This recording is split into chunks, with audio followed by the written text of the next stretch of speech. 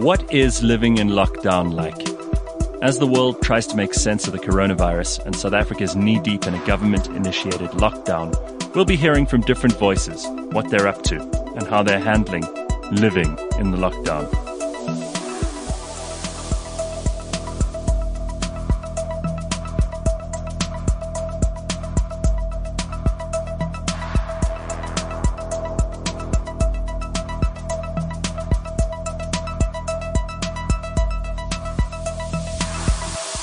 We've got Adriaan Groenewald on the line. I haven't seen Adriaan in ages. Adriaan, you're sporting a bit of a beard there in the Kruger National Park. How are you, my friend?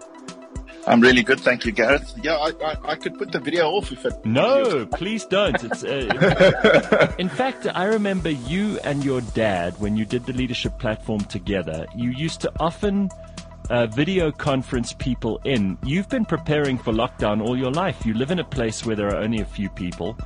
You're mostly surrounded by animals. For you, this isn't much of a change from the normal, right? Yeah, my wife the other day for a while now, she's been looking for the right word to describe our lifestyle. Yeah. She says society has given it to her. It's called lockdown. Yeah, and you and your family have been in lockdown for a couple of years now. So you've been in training. Yeah, it's over 3 years. Kids are on homeschooling. I've been working hard to build a digital business, like yourself. And some things have come off, some haven't. But yeah, I'm used to Zoom like other people are used to normal meetings. I have several Zooms a day. Been on Zoom all over the world for the last year or two. It used to be the exception. Now it's the norm. So yeah, definitely been prepared for it. It's not such a big difference, except Crocodile River. Can't go into Kruger as often as we used to, but still we have animals around, we have bush around, it's beautiful. What kind of animals come into your property, just out of interest? Yeah, giraffe, wildebeest, zebra, kudu, bushbuck, duiker, almost everything. We have cats.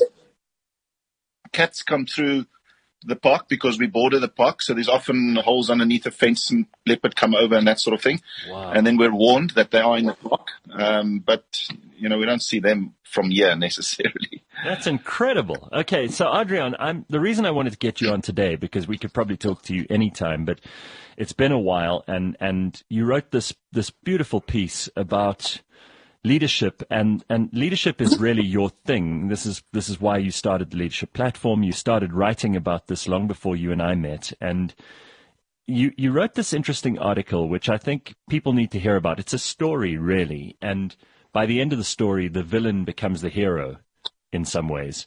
Do you want to just explain what the article was about? And I'm going to refer people to go and read it anyway, but give us the gist of it. Yeah, I was trying to touch on the spirit and the letter of the law. And as leaders, we've got to start living that. We need to mature to a point where we can, as a society, the little story, I don't know if that's what you're referring to, but, yes.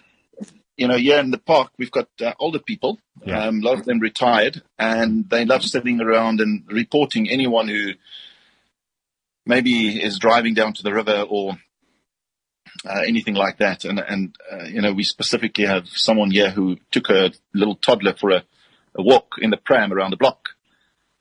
And she was also reported. And that just had me thinking deeply about our society, about the inequalities, about the fact that I felt empathy towards the mother eventually. First I thought, how can she be so irresponsible? And then I thought, no, the spirit and the letter of the law says she's not affecting anyone. She won't come into contact with any human being. But I also realized that right now the spirit of the law cannot weigh as the letter of the law, because how does the spirit of the law impact 7 people in a shack who cannot even put their foot outside, and they hear whoop, whoop, whoop, the police is right outside their door. So yeah, Gareth, I think I'm going through my own journey of trying to understand what this virus is trying to teach us as a society, what it's trying to teach leaders, how we need to prioritize. The smallest of things is bringing the biggest of things to its knees, from me as a human, a virus to large organizations, to countries. Mm-hmm. So are we being taught to reprioritize, to say, hold on, maybe small things are as important as big things, small businesses versus big businesses, small human beings versus big profits and shareholders. Maybe the guy in the shack, we've got to focus on him more and her more than we should on me, who's got nice space here during lockdown. And you've got this beautiful study, you know. Adrian, so a lot of things, do you think there's anyone who is showing leadership at the moment? Are there people who, for you, are exemplary in what the particular point you're trying to hit at in doing that, in acting as a leader in a time of crisis? Gareth, all the leaders are under huge pressure to somehow be authentic and be their real selves. I mean, we had this example the other day of Grant Patterson, who gathered all the suppliers together. Headcon suppliers, yeah. Headcon suppliers, and he tried to explain to them that his priority has to be his people. Again, what's the message there? The message is my priority shareholders, and once lockdown is gone, will we go back and just be subservient to shareholders and cut jobs, or are we going to be more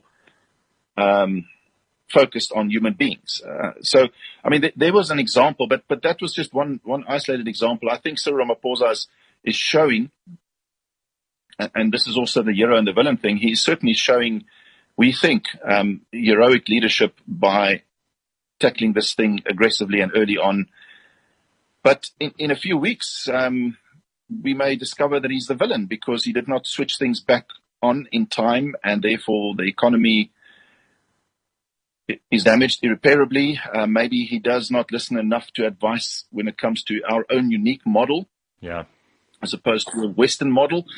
Trump, I've seen Trump shift from arrogance to, he proposes it differently, arrogance to some humility and acceptance of this thing. And now he's trying to be the hero, but yet he's also battling within himself in that he wanted to switch it back on the economy, but now he's back to saving lives again. So he's ambivalent and switching back and forth as a leader, because I think inside himself he's going through this journey of discovering what are my priorities. So you're going through it, I'm going through it, companies are going through it, countries are going through this incredible journey of what's most important, what do we need to look at, and how am I going to lead from here on forward? Now, you refer in your article that I mentioned to the softer values that leaders need to embody at this time. In other words, that they almost need to go back to first principles in some ways. The old ways are over, and there's a new way of doing things, and nobody knows what the new normal is yet. But those softer values, what do you mean by that? Yeah, that's the spirit of the law, not the letter of the law. So right now we're on the letter of the law lockdown. The spirit of the law is if I go for a jog and I come into contact with no one, then I should be able to do that. Right. It's compassion. We're being forced as a country. We're sitting back and we're saying, well, it's nice for me to be on the lockdown. I was with an executive on Zoom the other day. He was able to go on a 5-kilometer cycle on his own property. Wow. Yeah, in the meantime, we've got people literally in shacks who, in my view, it's impossible to put them on lockdown. It's unfair to put them on lockdown. So compassion, absolute compassion, focus on people first, and then other things, money second, and shareholder value second. Yeah, those things seem to me to be quite obvious, but for a lot of people, they're not. Like I hear people saying it's the law, without questioning whether or not that law is A, enforceable, or B, moral. And a lot of these things are not moral. You talk about people in shacks. If you make a law like that, what you're really doing is you're condemning those people to a life in prison. It's not just lockdown for them, it's prison. They are trapped in a room. They cannot go anywhere. They cannot supply their family with the necessary food and sanitation and basic humanity. To me, that strikes me as some kind of immorality. It's a law that is unenforceable. Not all laws are good, right? Correct. I mean, absolutely. Again, there's a spirit of the law and a letter of the law. And right now, the spirit and the letter of the law is against many people out there. So for you and I, we can have these philosophical discussions about using lockdown. as a time to think and discover who I am and what's my future and how will I tackle the new world. Yeah. But if you're that individual, then it is prison for you. In fact, going to work is like lockdown for you. You've got more space. You've got more interaction with maybe less interaction with people. But back home, you're literally stuck without a garden. You cannot use this time as this reflective period. It seems so insensitive for the rest of us to be talking about how we're doing exercising at home and we've got plans to fill our day with all kinds of bullshit. It seems to me that for the average person in this country is just outrageously insensitive. Yeah, so that's what I think the virus directly, indirectly is teaching us, Gareth, is this whole reprioritization of what's most important in life. And the sad thing is, if it's just 3-week lockdown, we will not learn that. We will not learn these things. It'll not stick. And what will happen is we'll literally just be sucked back to the way things used to be. Now, I'm not saying economy is bad or making money is bad. We need money to do good things. Of course we do. But am I caring for my people? Am I making money to do good? Or am I actually making money or using people to make the few insanely rich? What are our priorities? We'll probably focus on the same things in some way, but the motives behind it. And of course, then there's the hard things. We have literally moved into the digital age. Why would you? I mean, a simple thing, Gareth. We want nice studios, don't we? We want nice buildings next to highways. Sure. We want all these things. But why would you go back to a nice studio when you're sitting in your beautiful study? You don't have to travel through traffic. Why would you go back to normal, the so-called normal? I won't. I can tell you now I won't. I'm going to do the show from here from now on. There's no way I'm going to go back. Yeah. And that's what's happened. We're all forced to rethink everything. My family. Do I love my wife if I have to live with her in a house for weeks on end, and my kids, do I really love them? And have I prioritized? I know we say it is a good thing, but we mustn't just westernize our strategy and say lockdown, yes, A, lockdown, but B, our country in Africa to actually sort out this thing. And that leadership I'm not necessarily seeing. What happened to that woman in the place you live, the estate that you live in? What happened to her after she was reported by these old busybodies? I just know that a security guy who feels very important, jumped in his car and raced over there and had a chat with her. So what exactly happened, whether she was just asked kindly to go to her home. You see, it hit home more because my wife goes on regular walks with a friend down the road who's a game ranger who's got a little toddler in a pram. Yeah. But what I haven't done is to check whether that was her. Oh, so you don't actually know who the person was? If the mere fact that it could have been someone that I know hit home. But do you feel a compulsion to correct those people who decided to report her, or do you feel that you should be compassionate and go over to her and say, hey, I mean, with appropriate social distancing, hey, I feel for you? Or do you think that it's time for people to stand up to this kind of authoritarian nonsense and say, I actually don't believe that this is putting anyone at risk? And let's have a meeting, even if it's on Zoom, and everyone in the estate, stop your shit, because this is not harming anybody. And you may be following the law, and it may make you or some security guard feel really important, but you're actually hurting people because she can't get out there and walk her kid. And for her, that's her one moment of peace and perhaps her moment where she can exercise or she could do something that doesn't involve being in the bloody house. Is there something you can do about this, or is your article as far as it goes? Gareth, I think right now, as I weighed it up, I'm a doer. Maybe like you, I'm an activist in some ways. So my instinct was to jump on all kinds of WhatsApp groups and tell people what my feelings are. But as I processed it by writing an article, I realized that for me, the balance came in. It's the duality of leadership. It's so dual and it's so dichotomous and it's so difficult.